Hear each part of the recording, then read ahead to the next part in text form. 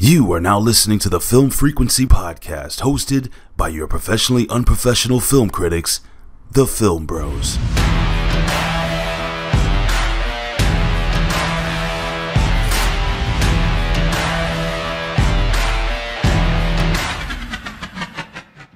What's going on, ladies and gentlemen? Welcome to another episode of the Film Frequency. I am one of your hosts, CEO Hayes, and I'm joined by my brother, the prodigal one, JB's in the building. What's going on, Javit? What's going on, bro? It's the second half, the thicker half with two C's of the Film Bros. What's going on, people? Two C's. What's going on, broski? So we got a couple of news items to get into today before we get into the full review of Crime Scene, The Vanishing at the Cecil Hotel, which is a documentary you put me on to. But we'll get into this news first. So the first piece of news that I wanted to talk about, bro, and this is just an interesting one, nothing like super deep here. But what did you think about this? Eddie Murphy actually turned down being in Ghostbusters 2 to do Coming to America 2. What do you think about that? Good move. I mean, Coming to America that's like one of his things that he's known for. He's never been part of the Ghostbusters franchise. Yeah. So and also I don't know if he'd be a good fit, really. I guess those roles in Ghostbusters, when I look at those roles, I don't even remember what Ernie Hudson's character's name was, but when I look at that character, all I see is Ernie Hudson. Well, yeah, I don't think it was to replace Ernie Hudson. I just think that it was to act in Ghostbusters in a role. At least the article that I said doesn't say exactly what he was going to do, but you know, him and Dan Aykroyd are friends. They did Saturday Night Live together. He was the one who actually had a spot for Eddie Murphy in Ghostbusters, in the new Ghostbusters, because you know he had a role in it. Yeah, it's just interesting to see like how things could have changed if Eddie Murphy was originally in. But Eddie Murphy has more range than what people like to remember. Like, for example, have you seen Mr. Church? I have not. That movie is hands down Eddie Murphy's best performance ever. Really? When did that release? Shit, it was in the 2000s at some time. Hold on, I'll look it up real quick. That's interesting. I never heard of that, but I mean, 2016. Okay, 2016. Gotcha. I mean, Coming to America is so iconic. It would be weird. You know what I mean? Yeah. At least in my opinion. Yeah. I mean, Eddie Murphy can do anything.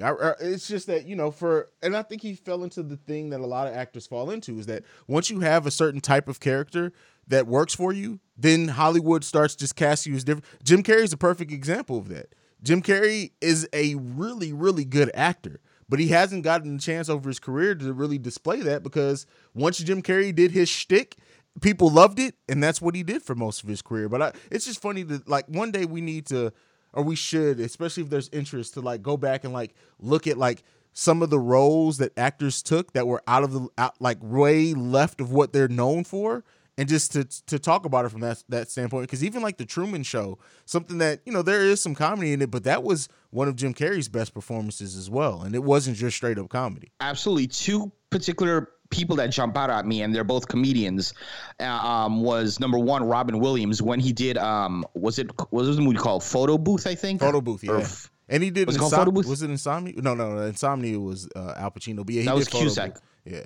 Yeah, that was totally not what we're used to with Robin Williams. And then also, most recently last year, Adam Sandler, known for huge comedy, with Uncut Gems, which is, you know, I think one of the sleeper films of last year. Definitely. He was phenomenal in that. Definitely. Not what we typically are used to seeing with Adam Sandler. Yeah, and I think especially with comedians, like a lot of comedians have more depth. It's just that they are such funny people. And like, comedic timing is one of those things in film, in any form of media. If you have it, that's a gem within itself. So like, I can understand why a lot of comedic actors are like pigeonholed into comedic roles once they get on. But a lot of times, like, if you look at like some of the best dramatic performances, they usually come from actors who were in comedy roles at some point. Yeah, absolutely. I mean, a lot of people have so much range, so it sucks the ones that are sort of typecasted and pigeonholed into a certain role. You'll never get to see that range, unfortunately. Definitely.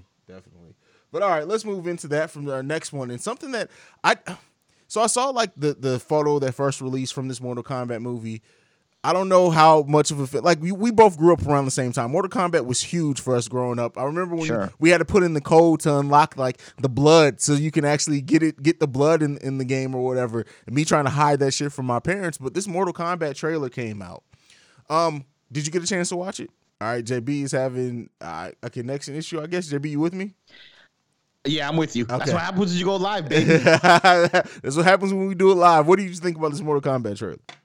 I mean, personally, I enjoyed it, but I'm not getting my hopes up or setting my standards high because I feel like this could be one of those movies where the teaser is just that tease. They put all the cool shit, and then when you watch the movie, there's nothing else except what you saw in the trailer. There's no other substance to it. So I'm going in there with zero expectations, but I'm hoping it's a good movie. I mean, as I was watching this, because I was more of a street, we're 80s kids, so Street Fighter, Mortal Kombat was big in our time, man. Mortal Kombat, I still go around yelling, Toasty! I still go around doing that every now and then. So Mortal Kombat was definitely big in my childhood. So it would be great if they can sort of reinvigorate this series and this franchise for the new generation, because there's your kids probably don't like Alan. He probably has no idea who the hell Mortal Kombat is or any of these characters. It's funny you say that. Alan, no, but he's a little bit younger. But Alana is a huge Mortal Kombat fan.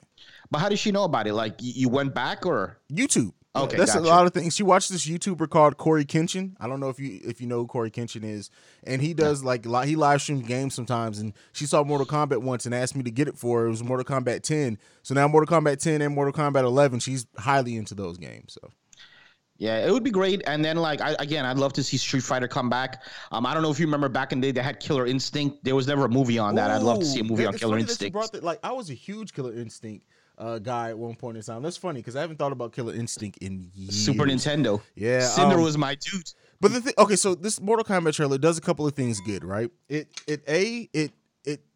seems like it's just going to be an action movie, which there's room for dumb action movies. But I like the look of a lot of the characters. Jax, that's a little bit weird. I do love that, we got to see Sub-Zero freeze his arms and crush him. I love that it seems like they're embracing the over-the-top aspect of Mortal Kombat. That's what Mortal Kombat is. When you look at the games, they've gotten more and more ridiculous as the decades have gone on. So I really do like the idea that they're embracing that. I don't want them to tell this deep character driven story. I just want to see the characters on screen brought to live action and some crazy shit go down. That's all I want. They have this character Cole in it who's not in the games, who has the Mortal Kombat symbol as a birthmark, and I don't really care about what happens with that story. Put the characters in positions where they fight, make great fight scenes, over the top, have some of the fatalities. That's one of the things this trailer did very well, is the Sub-Zero thing where he stabs Scorpion and then he stomps, he builds an ice wall and he throws Scorpion through. That's right out of the game. I love seeing shit like that. So that for me, they can get a hook in me. Like you said, I'm not expecting a fucking award winner or nothing like that. Just make a cool movie. And there's space for that. Everything doesn't have to be great art. If you make a cool ass movie, look at Fast and the Furious. Fast and the Furious isn't the fucking best written fucking movies out, but if you make something that people enjoy and you can get the nostalgia aspect in, and I think it could be a successful movie. Yeah, absolutely. And I mean, with this, ideally, how I would love to see this is the first 30 to 40 minutes, build some story, because you still need some sort of story. Yeah. Them getting together for this tournament, because they talk about it in the trailer, right? They're coming to a tournament. Give us that in the first 35 to 40 minutes. And then for the next hour, just fight scene after fight scene at this tournament. Everything that takes place, show us some fatalities, give us some great visuals, because I would hope that visually it's a good movie, and just give us an hour of that, an hour and 45 minutes total movie. Everyone leaves happy talking about all these crazy kills, and everyone's happy, and you set yourself up for another one. Definitely. That's all you got to do. Let's move it to the next topic. Spider-Man 3 officially has a name. It's called No Way Home. This came after the stars of the movie released some fake names. The next day, we got the full name release. It's also come out that this is Tom Holland's last movie on his contract as far as the Sony movie. I think he still has 2 more Marvel team-up movies on his contract that he's going to do. He'll be back. He's such a young person. He'll be back, and he's done this character great. But what do you think about the title No Way Home? Or have you been a fan of Tom Holland as Spider-Man? I know he's playing your guy Nathan Drake in the Uncharted movie. What do you think about Tom Holland? I'm definitely excited for Nathan Drake and Uncharted, but I've never seen Tom Holland as Spider-Man. The last and only Spider-Man movie I've ever seen it was Tobey Maguire. That's it. And I'm not a huge MCU guy. Comic book movie fan for real. Right. However, I will say, and I think you'll be happy about this. Just yesterday, I'm preparing myself. I'm about to start Phase 2 tomorrow. The last in the MCU timeline I saw was Avengers, which is the last movie of Phase 1. So I'm gonna start watching Iron Man 3 tomorrow, and I'm gonna make my way down. I'll probably catch up by 2025. It's funny that like you literally stopped after Phase 1, and I'll tell you, Phase 2, like going back and looking at Phase 2, like I've did like a whole rewatch with the kids like over the pandemic and everything. Phase 2 I really think is the weakest phase overall. They have some really great. It's not saying everything is bad in it, but I think just as a phase, like Phase 1 was the excitement, right? We had never seen a lead up to a team up movie like that before. It was the excitement. Phase 2, it was cool overall. They had more misses, if you want to call Marvel movie misses, but they had some of their weakest movies in Phase 2, in my opinion. And then Phase 3 fucking knocked it out the fucking park. So, and Phase 4 will be this year? Phase 4, I already started with WandaVision, officially part of Phase 4.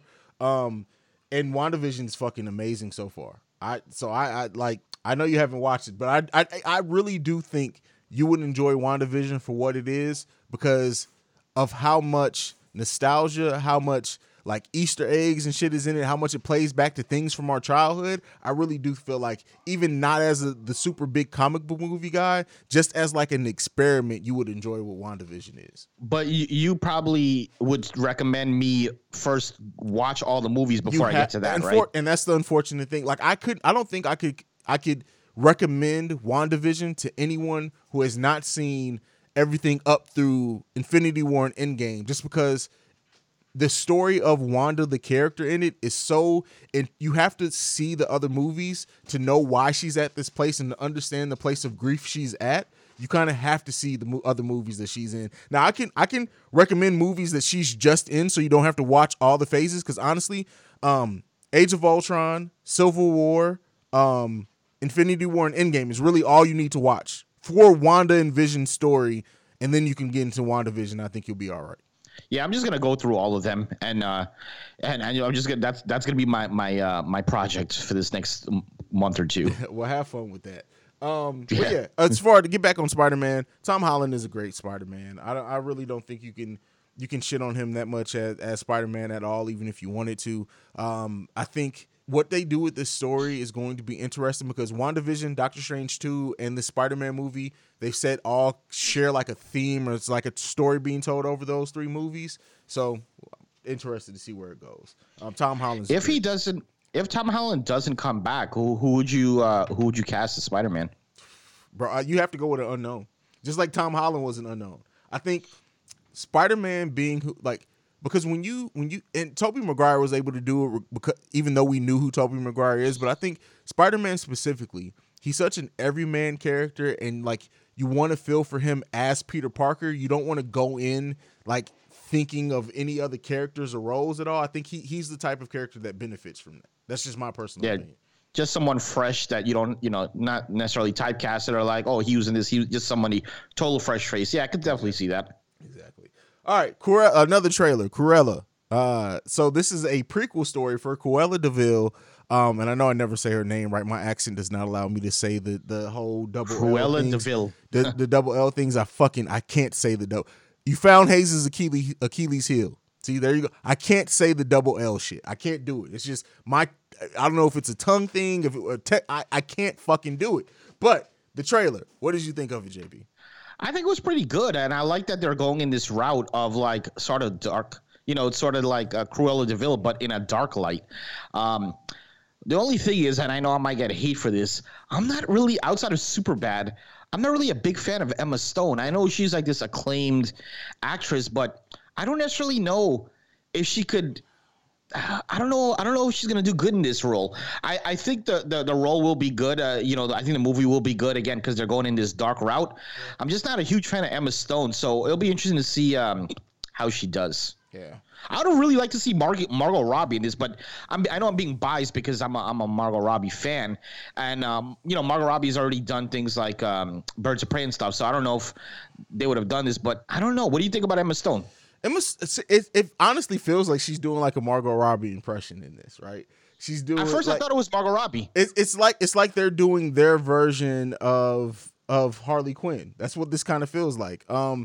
And but it looks great, like from a story. And it's funny because Cruella de Vil is like depicted as like this old woman. What if it's that she's really a young person, but the stress is what caused her to like look so fucking old? Like, yeah, it's just like the whole thing of like her burning away the outfit to show the outfit underneath was fucking. I think it was a great reveal. Bro, I'm gonna fix my camera. Keep talking for a minute. Let me fix this real quick. Yeah, go ahead. But yeah, I think it'll be interesting to see where they go with the story. I do think again it's gonna be interesting because it has that dark to it, and visually, like you were saying, I do think visually we're gonna get some good stuff out of it. You know, what we saw in the trailer was pretty good, and yeah, man, it's just with Emma Stone, I just don't know what we're gonna get out of her, but it'll be interesting to see what we get out of her. They haven't mentioned anything about the Dalmatians or dogs or anything, so I don't know how they're gonna fit into all of this. Yeah, I mean, I don't know if the dogs necessarily need to, right? This is all we need to know as far as like with the 100 Dalmatians thing is just to simply get a like maybe she gets bit by a Dalmatian at some point in the movie and then she just hates Dalmatians or whatever. Like, I don't think this needs to Dalmatians need to play a role necessarily in this story, but you know, they'll probably find a way to include it in. Maybe just like one scene, like you said, like, you know, a Dalmatian bites her or just something, you know. Definitely. Yeah, what we got next? Camera is not cooperating with me today. What we got next? So next one, theaters are reopening in NYC, with also being reported in California. They'll be reopening probably sooner rather than later. What do you think about this, bro? I think it's good, especially, and we kind of talked about this earlier in the pandemic.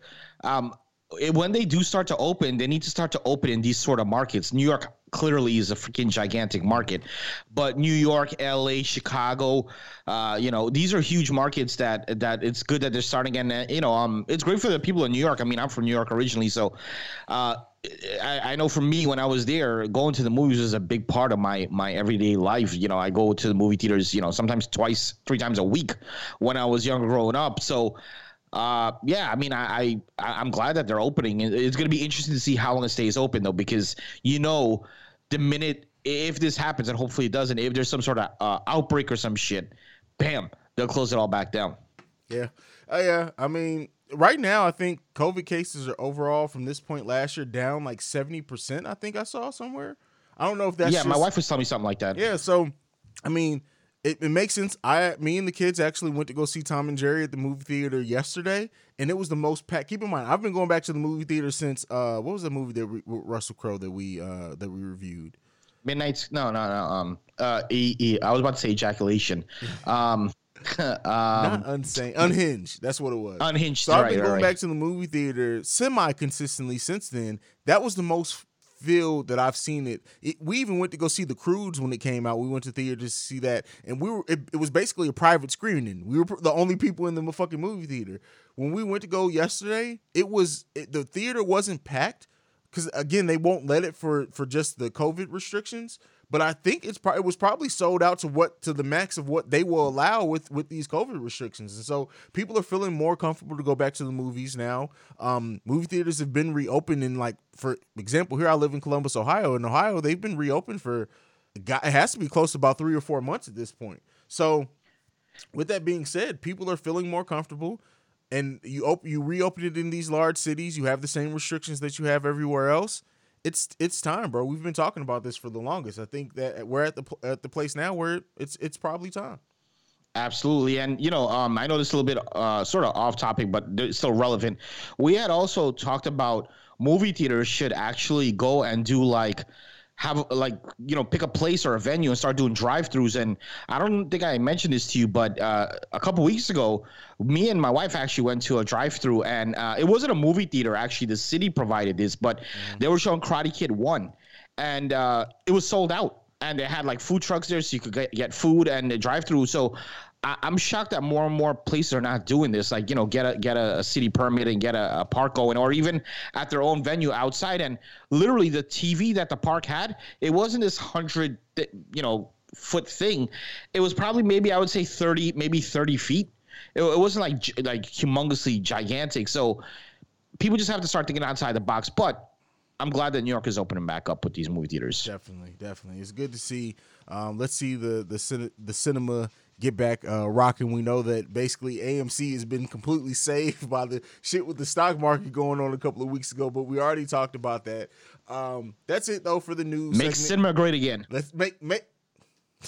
I'm not even going into that. Let's go ahead and we're gonna get into the actual review for the crime scene at the Vanishing at the Cecil Hotel. We'll be right back after this. For the people who listen on the podcast, for the people who are watching us live, just stick around. We'll be right back. What do you think people imagine when they picture the Cecil Hotel? Is there a room here that maybe somebody hasn't died in? I never got used to that. Throughout its history, the Hotel Cecil has always had a dark persona. People call it Hotel Death.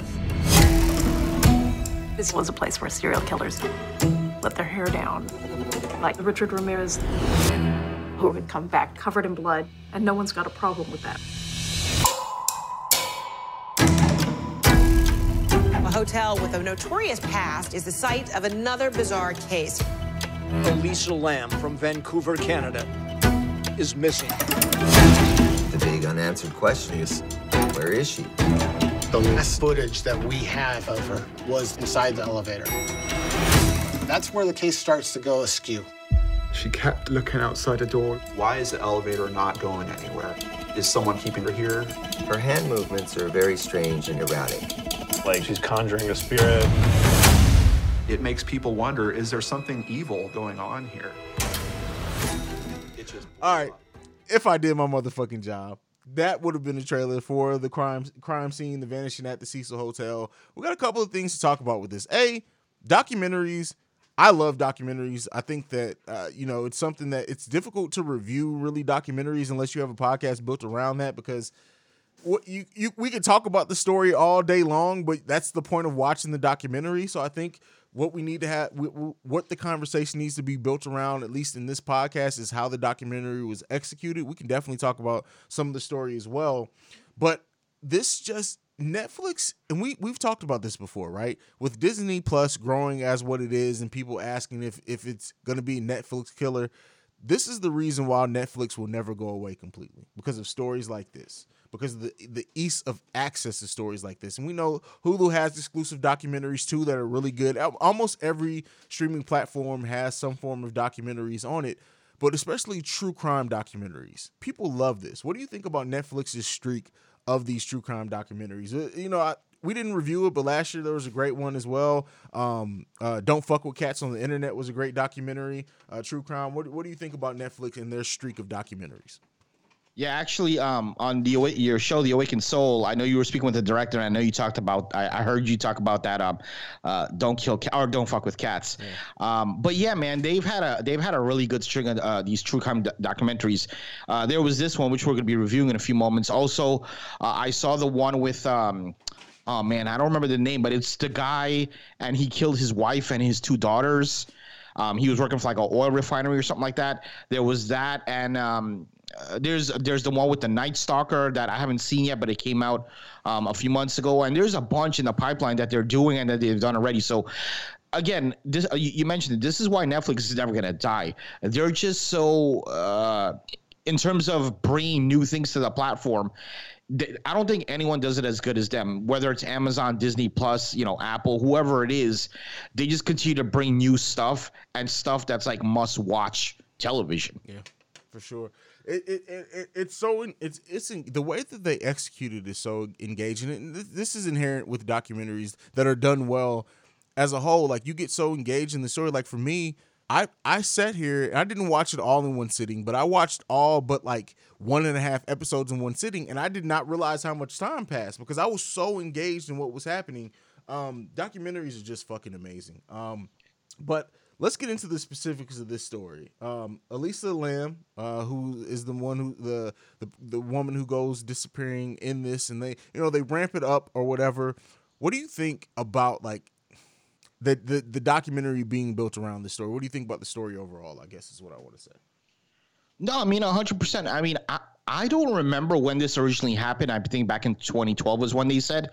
I don't remember this story. My wife happened to remember it, but I don't remember the story at all.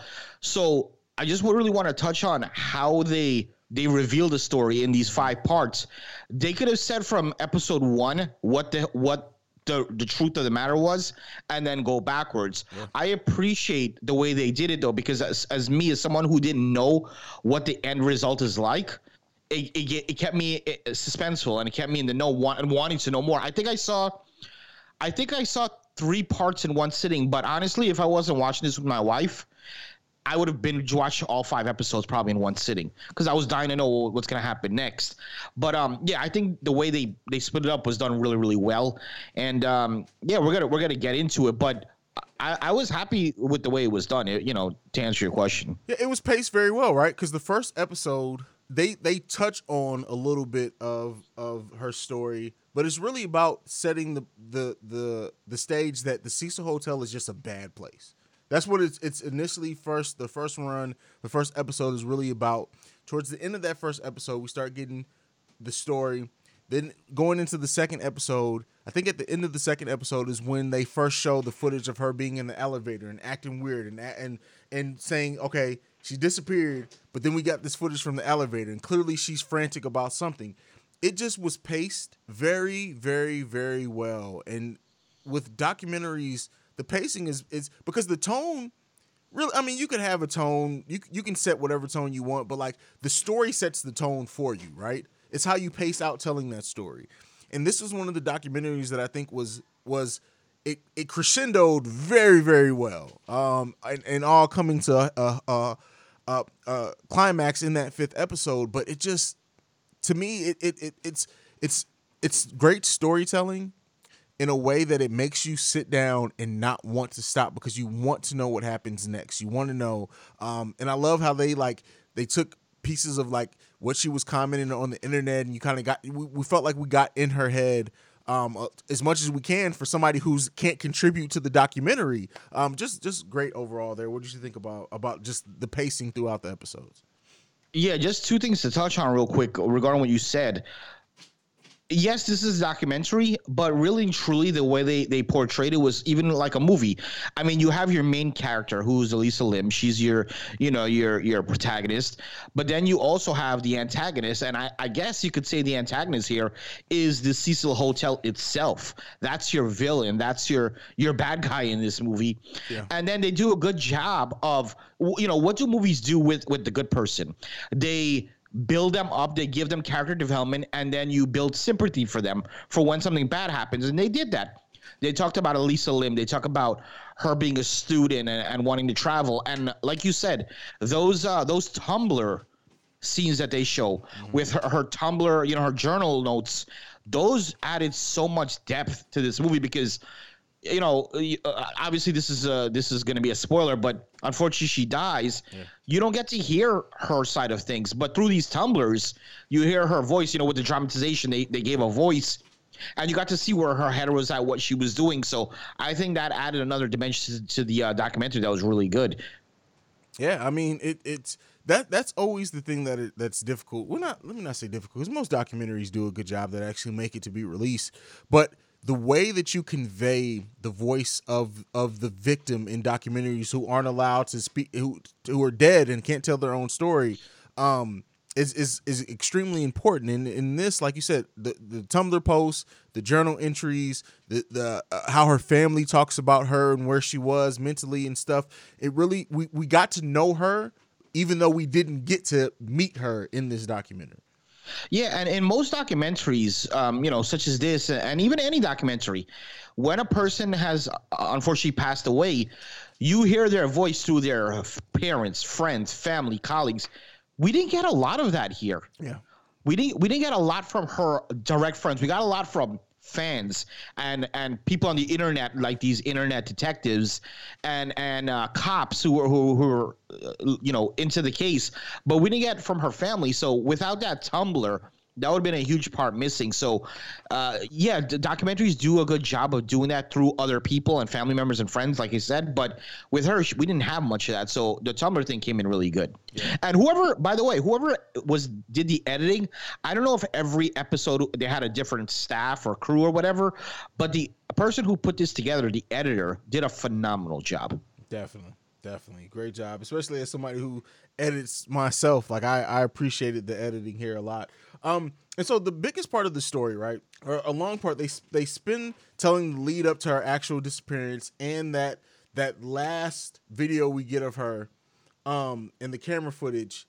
Hey, what was your reaction to seeing that camera footage for the first time? Because that's the thing that I had the most physical reaction to. But what was yours? I'll talk about mine later. So when I saw that, originally when they said she went missing, obviously the first thing that comes to my head is like someone killed her. Yeah. Maybe someone attacked her, raped her, killed her, whatever.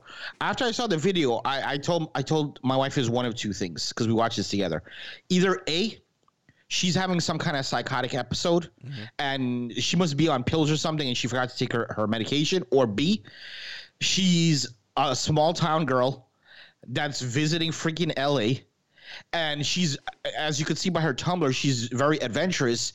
She must have got some like friggin' acid and is like tripping balls right now. And maybe something happened. She went to Skid Row. Someone killed her. So I assume that it was either she's on some kind of psychotic episode or she was like tripping on some kind of drug. That was my initial reactions after I saw the footage. What about you? Yeah, my thing was, first, she stayed on fucking Skid Row, bro. Like, as a 21-year-old, but she doesn't know that. Like, okay, but I'm sorry. Let me get into my reaction to the video. I definitely thought that she was probably high as fuck. Like, if you just watch that, I've seen people who've been tripping. I've seen people on ecstasy, acid, shrooms, all types of shit over the course of my life. Fuck, I grew up in Europe. That look like some shit that I've seen before because of somebody tripping balls on some shit. That's just period. I don't mean to be desensitive or whatever, but so that's what I thought is that, okay, maybe she got experimental, she was adventurous, and maybe she got high as fuck and some crazy shit happened. And we eventually find out more stuff, and I don't know when you want to get into that, but that was at least my initial reaction. But it was so the music that they had behind it, where they were in the documentary, just seeing that, it was like, as a father, for me, could you imagine, and not even as a father, could you imagine somebody that you love disappearing and they say, well, this was the last video we were able to find of them, and you see that shit? I don't know how I could rebound from that. I know, bro, because like, that's one of our. Okay, we're not even family, and it touched us in a way. I know it touched me in a way. Like, man, look at this young girl. I believe she was 21, if I'm not mistaken. Young girl, and regardless of what it is, she's clearly not in a right space, and it's just sad to see. And imagine if that's your daughter or your sister or your cousin or anything, and that's the last memory you're gonna have of them. And I kind of had a feeling something was going on because, okay, when she came out, she was talking to someone. That's sort of normal. They said, like, okay, she had weird hand movements. Okay, let's get past that. Yeah. But when she came in the elevator and she was posted up on the side, like she was hiding from somebody, for a split second, I'm like, okay, is someone going after her? But no, I don't think anyone was going after her, because you mean to tell me that whole entire scene, no other person was shown? Someone would have had to come in front of the elevator or anything. Yeah. But let me say this, and I don't mean to bring God or religion into this conversation, but I strongly believe when it's your time to go, it's your time. It is your time to go. Yeah. And let me just say, and I know I'm fast forward a little bit, where this elevator was, it was on the top floor. This is the only floor that if you go up one flight of stairs, you're on the roof, which we'll get to. She was on the roof. If she was on any other floor, she would have had to. It would have been a harder task to get to the roof. Mm-hmm. But she's on the floor that it's the easiest route to the roof. That's number one. Number two, of any time possible, she went in the elevator. She decided to push all the buttons. Had she not done that, had she pushed one button, the elevator would have probably closed immediately. Or, I know this is not good. I've been that asshole to go in elevator and press 10 buttons for shits and giggles. And never once has it has it delayed like that. Yeah. Maybe for 10 seconds, and then it closes. What it does is stop at every at every floor. But the fact that the elevator stopped for such a long period, this was unfortunately was just meant to be. And we'll get into it. You know what? Fuck it. Let's get into it. You said she eventually made it to the roof. As this story unfolds, we'll talk about this after the fact. So yeah, let's just focus on the story now. I got some stuff that I want to talk about outside of the actual story afterwards. But yeah, she goes to the roof. Her body's eventually found floating in water with naked, clothes completely off. It's ruled an accidental drowning. What do you make of it, bro? I have a really hard time believing that, bro. And I understand she might have been tripping or, again, a psychotic episode, but things really don't add up for me. Also, let me just say, because we haven't mentioned her, that manager of the Cecil Hotel, before I even knew, because when this started, I didn't know where this story was going. I didn't know that this girl was going to go missing. I didn't know that she died. I didn't know anything about this case. For all I know, she got attacked and she's fine, and we're going to see her in the last episode telling her story. But the minute I saw the manager of the Cecil Hotel, that blind chick, I'm like, yo, this lady is 1,000% suspect. I just don't like the way she looks, the way she talks, the way she acts. It just seems off to me. She looks fucking nuts. She is the prototypical person who's more concerned with their job than the human life that's involved in this. Yeah, I 100% agree with that. So I think what happened, there's a combination of the hotel cleaning some stuff up, and because of that, it sort of muddied the case, right? I can get behind her going up the roof on the steps, even though the hotel manager said that there's no emergency. There's an emergency on the door. We know that's bullshit because people went and visited and they went there themselves and no emergency ever came on.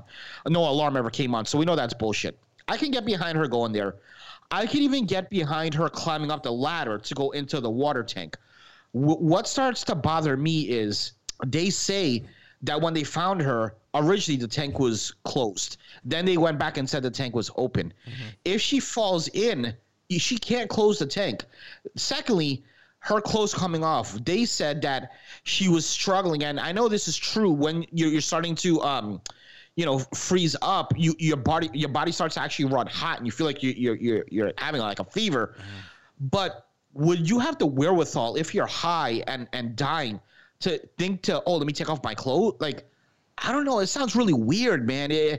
Something doesn't add up there for me. There's definitely so many questions that can be risen from like the determination from the coroner to like the facts in this. Like, and I want to talk about this sensitivity. I want to throw a theory at you. Not right now, but you tell me, because I have a theory, but you tell me when you're ready for that theory, because I don't want to jump around. Definitely. And I want to be sensitive in what I'm saying here, because this woman lost her life. She was 21 years old. She lost her life, and that's super unfortunate. But this is cookie cutters. They try to make this seem, there's no way, like somebody else had to be involved in this. That's just my personal speculation, whether it was a cover up by the hotel, whether somebody threw her in there, like whatever it was. I truly believe that somebody, in my personal opinion, saw this woman tripping, took advantage of her, and then got rid of the body. That in there, like that. That's just. I know there's no signs of, at least I believe they said of sexual trauma or anything like that. Like something happened, bro. Like I just can't get behind that she just drowned and fell in like that. Well, I think you used the perfect phrase there. You said cookie cutter. Everything about this case in their eyes is cookie cutter. They said, I kept on saying, once we find out what the autopsy comes up, we'll know more about this case. I kept on telling my wife, because if they see sexual trauma, we know she might have been raped. If they see like her wrist has marks on it, we know she might have been tied up. But then the autopsy comes back and it's 1,000% clean. Like there's no marks on her body. I find that hard to believe, man. I mean, especially if she was like on a psychotic episode or tripping on drugs. You mean to tell me she didn't scratch herself? She didn't bump into something? Like nothing? It's just really odd to me. And I feel like there's so many holes, and the detectives just sort of filled in the holes with what they thought was best. I really feel there's a lot more to the story. They did the toxicology report. That's another thing I wanted to see. What did she have any sort of drugs in it? Did she, they said that all they saw was low traces of the pills she's supposed to take for her issues that she has. But again, that's just too easy. I feel like that's too easy. I feel like they're telling everybody what they want to hear. They're not saying the truth. And I don't know, man. I know I'm being a little bit of a conspiracy theorist here, but something just doesn't sit right with the conclusion that they came to. Yeah, it just, I don't know, bro. It just, something just doesn't feel right about this. And I understand that their family has sued the Cecil. I don't know if they've sued any like they lost. Or I know that they did lose. It was dismissed, so they did not win that. And it's just unfortunate because in a case like this, it's hard to feel like justice will ever be served. Well, here's my question: how in the hell could they have possibly lost that case? Okay, if she was found, I'm not, I know we're kind of making light, and not making light of the situation where we're talking about it in such a tone, but at the end of the day, we're also doing a review on this documentary. But if they found her body on the floor, in the hallway somewhere, that's one thing, right? Yeah. She wasn't there. She was on the roof in a water tank. How the hell did she get there? There is negligence there, bro. Exactly. There's no way, in my personal opinion, that normal guests at a hotel should have access to the roof. Whether it's locked, the roof and the water tank. Correct. Whether it's locked by key card, actual key, whatever else, a guest should not be able to just mosey on into the roof of a hotel. And the fact that she was able to get on that roof, able to climb that ladder, able to get in that water tank, that is what I call negligence. I don't know how they could have possibly lost. I don't know what kind of lawyer they had, like, to at least get some sort of settlement. I mean, the Cecil Hotel got off so lucky in that, because 9 times out of 10 they're guilty. Because I just don't. To me, it's an open and shut case. I don't understand what went wrong there. Exactly. I mean, and granted, we're not lawyers, we're not trained legal professionals, but at the same time, it's just something doesn't feel right that the hotel was able to get scot-free. The hotel is still open to this day, has now rebranded. They're now called the Stay on Main, I believe is the name of the hotel.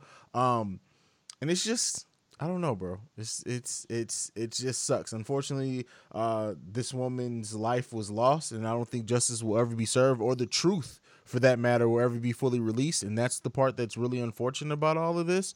But unfortunately, that's the world that we live in. But and do you have anything else to say about the story of Elisa before we get into like the last kind of thing that I want to talk about? Nothing really directly about the story. Just a really sad situation. Yeah. A really sad situation. Again, here's this young girl from Canada. Canada, right? Yeah, she's from Canada. She wants to see the world, wants to see something different, decides to come to LA. But this is also something like, again, my wife, she's never been to California. When she saw Skid Row, she was like, what? I'm like, yeah, I've been to California. I've been to LA. I've been to Hollywood, etc. LA is beautiful, bro. Yeah. It's beautiful. But Skid Row does exist. Like, people, when they think of like LA and Hollywood, they're thinking Rodeo Drive. They're thinking where the Walk of Fame is. But they don't know, just miles away, stuff like that is going on. I seen that with my own eyes. When I went there, I was maybe 18, maybe 17, 18. I was shocked to see that, because that's not what you see on TV. Yeah. But yeah, stuff like that does exist. So I know for a lot of people who've never visited that area or California, it was probably an eye opener for them. Like, what? Yeah. You can't have beauty without ugly. You can't have light without the darkness. It's just period, point blank. There's two sides to every story and everything that you see. In the Cecil Hotel in Skid Row is a perfect example of that, because it's surrounded by really so much beauty. It's not that far from some of the sights and some of the great things that you'd want to see if you go to California. So, can I ask you a question? Yeah. Since we're sort of talking about Skid Row here, what is your take on what undercover, really, what the city did there? Because they took all the homeless people and all the drug users and all the pimps and everything, took them out of that area, secluded them in this Skid Row area, made that other area beautiful, a millionaire for millionaires and billionaires, and put all these people in one small area. And when they try to even come out, there's actually cops there that keep them in that area. What are your thoughts on that? Gentrification is fucking real, Yes, sir. people. And for anyone who doesn't think that is real, you're fucking choosing. That's willful ignorance. And that's all that is. This shit like this happens more than we care to admit in this country. And that's like, don't get me on my awakened soul shit. This is the film frequency. It's supposed to be lighthearted. Don't get me on my TAS shit. But for real, this is the unfortunate reality of the country that we live in, bro. And everywhere. Yeah, Let's not just make it an America thing. This happens all over the fucking world. Let's just be clear about that. I know that we're Americans. We like to tend to just think that the American country just is the country to do this shit. It's fucking not. You can find shit like this every fucking where. And that's a fucking problem. Yeah, it is. It is. So, yeah, I thought that was kind of crazy. All right, bro, where are we going next? Next. So the thing that I want to talk about is true crime culture, right? In a degree. In this and in the documentary I talked to before about Don't Fuck With Cats, social media personalities are used very heavily in this, right? They're interviewed, they're asked, they're talked about, YouTubers, whatever. What do you do you think that is a dangerous part? And I labeled it as true crime culture, but let's just say life in general. Do you think these people who go around searching for things like this, who use this as a way to like build these YouTube channels, build these platforms or whatever, is it inherently kind of negative? And I mean, to a degree, we're doing it here. We're sitting here reviewing this documentary, but this is a documentary that was put out. I'm more so speaking about the people who use crime and things that are going on to build the platforms, and then to really. Is it kind of icky? I don't know what other technical word to use for it, because there's something in it that bothers me, is that there's, and especially in this, there's a YouTuber who like completely almost built their channel built around this story. And yeah, okay, they maybe help bring awareness to it or whatever, but it's something about it that just doesn't quite sit well with me. I want to know if I'm tripping about that, bro. What do you think? I think, honestly, you more than anybody, if you think about it deeply, you won't trip about it. And let me tell you why. Let me throw it at you this way. At the end of the day, I think if I wasn't a podcaster and I wasn't a creator, I would be thinking that way. And the way you're thinking. But now let's look at the other end. As a creator, and you create tons of shit. You do video, you do podcasting, et cetera, right? From a creating aspect, we always talk about find a drive, whatever your niche is. And for some people, this is their niche. It's just like somebody that is a gamer and they're doing videos on gaming. Or while the topic might be sort of, like you said, icky and weird, it might be someone's niche. And clearly there's an audience for it. So is it wrong that they're taking, I don't want to say taking advantage of it? Not really, because at the same time, right? They're also making awareness of it. I just want to really bring up really quick, like a lot of people have issues with YouTubers and people on social media showing videos of them giving money to homeless people or doing things for homeless people or charities, and they always shit on them. There's a lot of people that do that. I do not.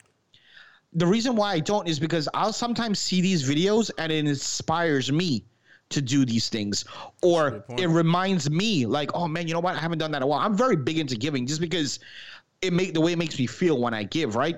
So I'm not one of those people that will shit on someone for portraying that on a video, but it's the same thing here for true crime.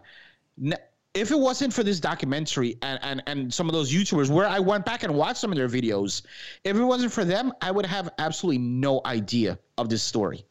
And a story that I think is very important, a very important thing. I'm glad that I found out about the story. I'm glad that I know about this woman, Elisa Lam, that unfortunately, passed away. But at least now I know her story. Yeah. And millions know her story because of this. That's a good point. It's just, I guess at this point now, right, there are social commentators, right? And once something comes out in the public eye, people are going to have their opinion on it. People are going to talk about it. And who knows? The fact that this was shared, the fact that this is blown up, maybe it does give their family a leg up. Maybe something happens or something positive that way. It's just, yeah, it feels icky. I get what you're saying. And that gave me a new perspective on it. But still, it's just, I just wonder like how much good actually comes from it, right? and the genuineness. Yeah, like and it's not to capitalize on like, hey, my channel can blow up if I cover this, and how much of it is people actually like, no, maybe we can help find somebody, maybe we can help bring closure to somebody's family. Like that's always the thing that even, and you would think as a creative, I would be somebody who's more, on the side of like, oh no, all this stuff does some good, but I've seen some really dumbass people use creativity for a way that's just it's not anything genuine. It's not anything heartfelt in it. And, it makes me raise questions, especially when it's subject matter like this. Bro, I got to ask you this, right? Come off that last part. You're a writer.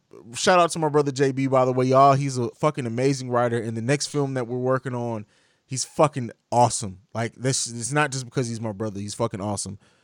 Is this something that you'd want to produce? Do you think you'd want to produce something like this at some point? You mean this exact story? Not this exact story, but something like a true crime documentary like this. Oh, 1 million%. Not this story, obviously, because it's already been told, but 1 million%. And let me tell you, stories like this, unfortunately, are endless. Yeah. I mean, go on Reddit. There's millions and millions, which this is very sad, but there's millions and millions of stories like this. But yeah, I'd love to one day, Legacy Visions, me writing, you directing, and doing a documentary. As a matter of fact, I mean, this just to peel behind the curtain.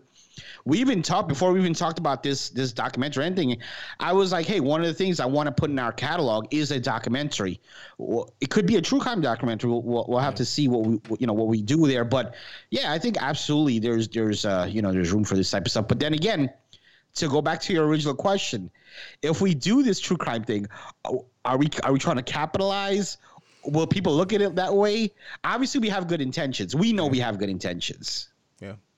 I think it's all in the way that it's done, right? Because this sure. Yeah, I mean it's a lot in what it's done, and like I think if you can, when you get, depending on who you get to contribute to the documentary, to me that says a lot about the vibe that people got from you trying to create it, right?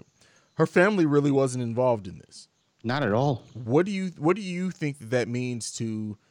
Are they just? Is it still something that they don't want to talk about? Do you think that they felt like that it was trying to capitalize on their daughter's story? Why? Just, and this is 100% speculation. We have no fact. Her family hasn't commented on the documentary as far as this recording that we know of.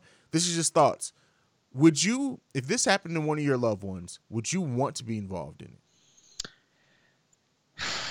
it? Honestly, bro, it depends on what the situation is, right? Mm-hmm. It depends on what the situation is. Like, I'm going to just tell this quick story. My wife, right?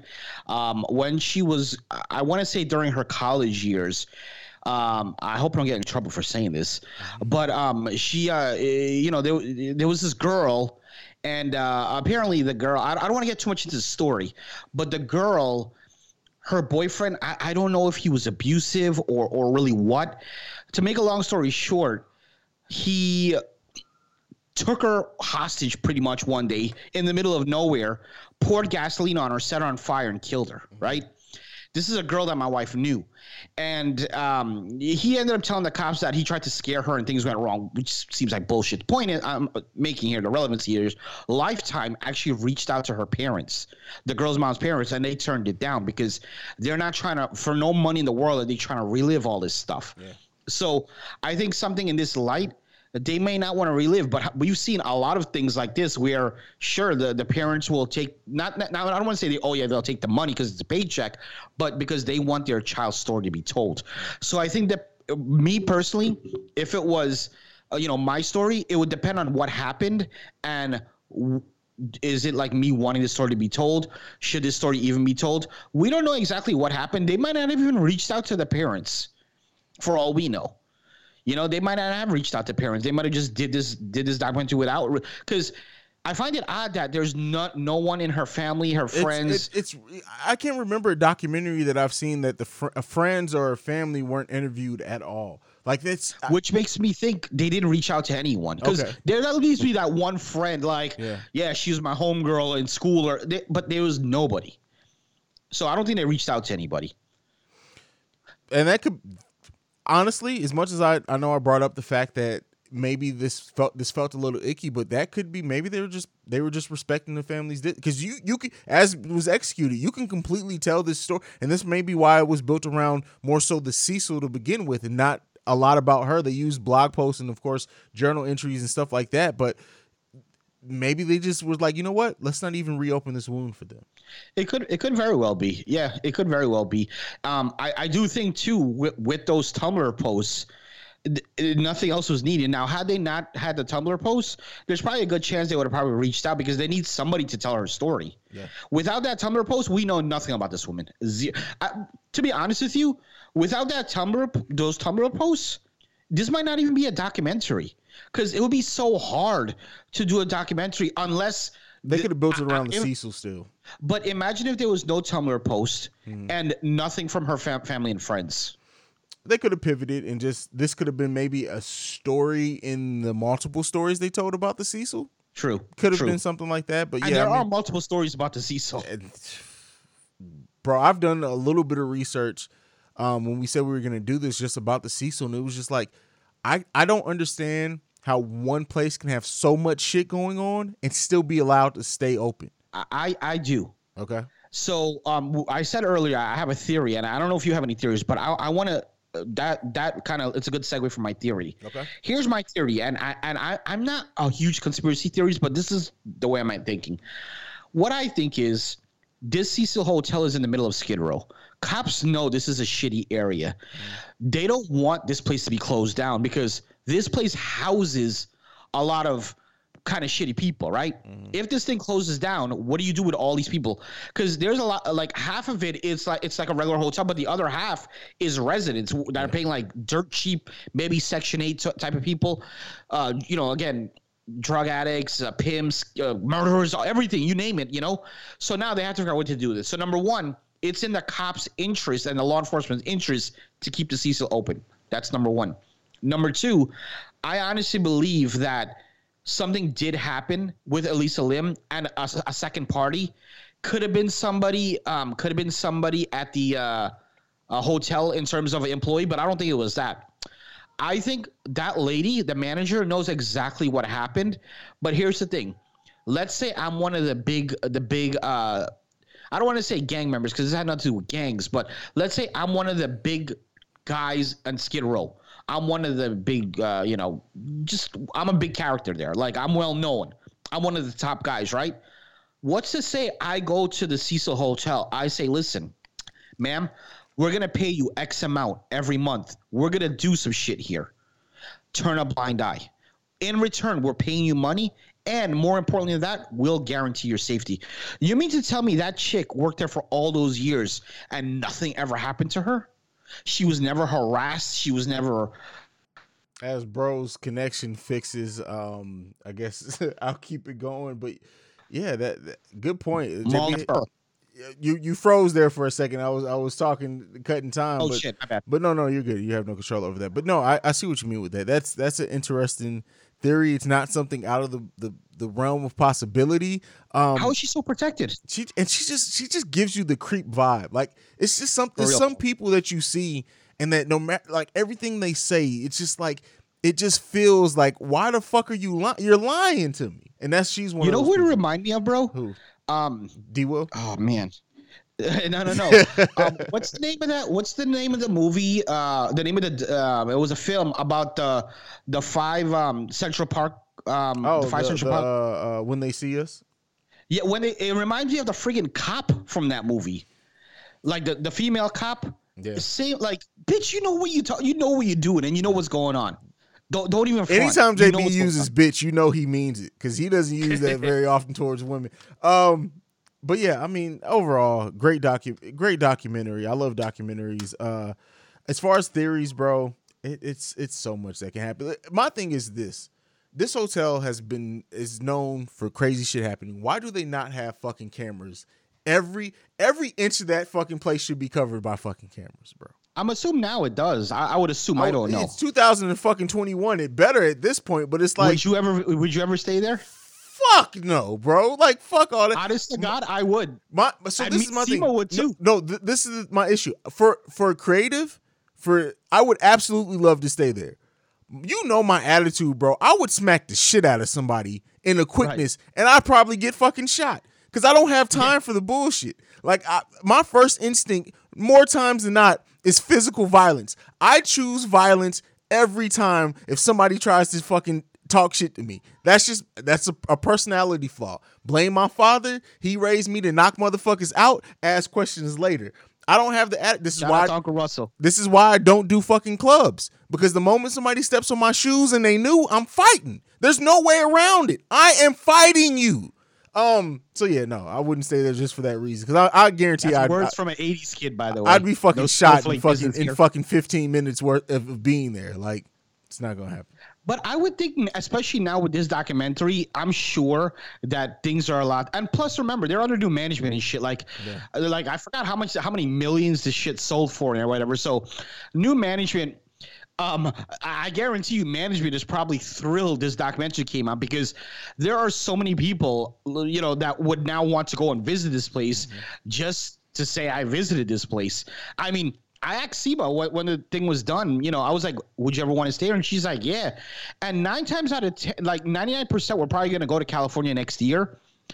And we're probably going to end up spending a night here just to see what it's like. Well, make sure you fucking tell me when you do, bro. And please, like, it's for my own fucking nerves, because if anything fucking happens to you and Sema, I'd be on the first flight out to fucking Skid Row like I'm a fuck. Bro, like best case scenario, you got a documentary on your hands. What happened to my brother? My brother's keeper. My brother's keeper? Brother's keeper. But all right, bro, man, that's really it. Anything left on this one, man, before we go? Just a sad situation, but not to make light of it, great job by Netflix and just everyone surrounding this, you know? Definitely. In terms of the documentary itself and the way it was made and the pacing and everything we went over. Definitely. If you're ever on Skid Row, please don't stay at the Cecil. But JB, go ahead and give him your social media. Let's get the fuck up out of here. Yes, sir. I can be reached on Twitter. God, it's such a shame. I can be reached on Twitter at the P1JB. That's at THEP1JB. Also, I'm just gonna do a very shameless plug. CJ and I, we have our short film coming up soon. Probably drop it next week. I'll let him give more info on that, but please go ahead and check that out. And might have a little something coming later tonight. Again, I'll throw that over to you. You do better with those things than me. We may be doing an impromptu live stream after the Golden Globes tonight. I think that we'll probably both be hype. It depends on how fucking drunk out of my mind I am.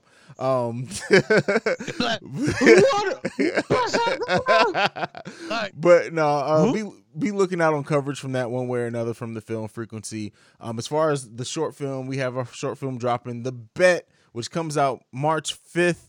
Unless something crazy happens. This is the benefit of being self-distributed. We'll see what happens with that, but everything's all in line for us to drop that on March 5th. It's a great project. Like, honestly, like in the editing process of this, like, the creative was insightful, right? The Bet is you can just feel the love. That's all I can say about it. The Bet is just really, really fun. Short film. So set to drop March 5th. We got some other shit coming down the way. Already working on the third film, which we pretty much know when we're shooting, and I think I have a release date in mind, but that'll drop when it drops. So excited for that. Bro, that's literally, as much as like the creative was like proof of, I always said the creative was proof of concept of what I can do cinematically. The Bet was bringing more of that home, having fun with my brother. This third short film is really going to be what solidifies Legacy Visions as a production company. And I say that because it's going to be the longest project we do. B, I'm not acting in it. I'm not neither one of the main characters. Maybe a little cameo. Maybe a little cameo, but the story in this third short film is, I think, one that everybody can relate to, and it's going to be fun. And so, yeah. Can everybody relate to this story? Everybody has that friend. True. That's 100% true. Everybody has that friend. Yes, sir. But that's it. You can follow us collectively at the Film Bros Pod. You can send us any feedback, questions, comments, concerns, thefilmfrequencypod@gmail.com. If you want to send us a voicemail, you can do so at 614-547-2039. You got any parting words, JB? Did you even give them your social media before and all that plug-in? I did. I gave my Twitter. And of course, I can be reached on Facebook. Catch me around the Film Frequency group. Yeah. And you can also join our group, the Film Frequency on Facebook. It's a great discussion group. Most of the time, the conversations aren't even started by us, but you can catch any film and TV conversations going on there. But that's been it. You can follow me personally at CEO Hayes, at CEO HAIZE, and we're out this bitch. Peace.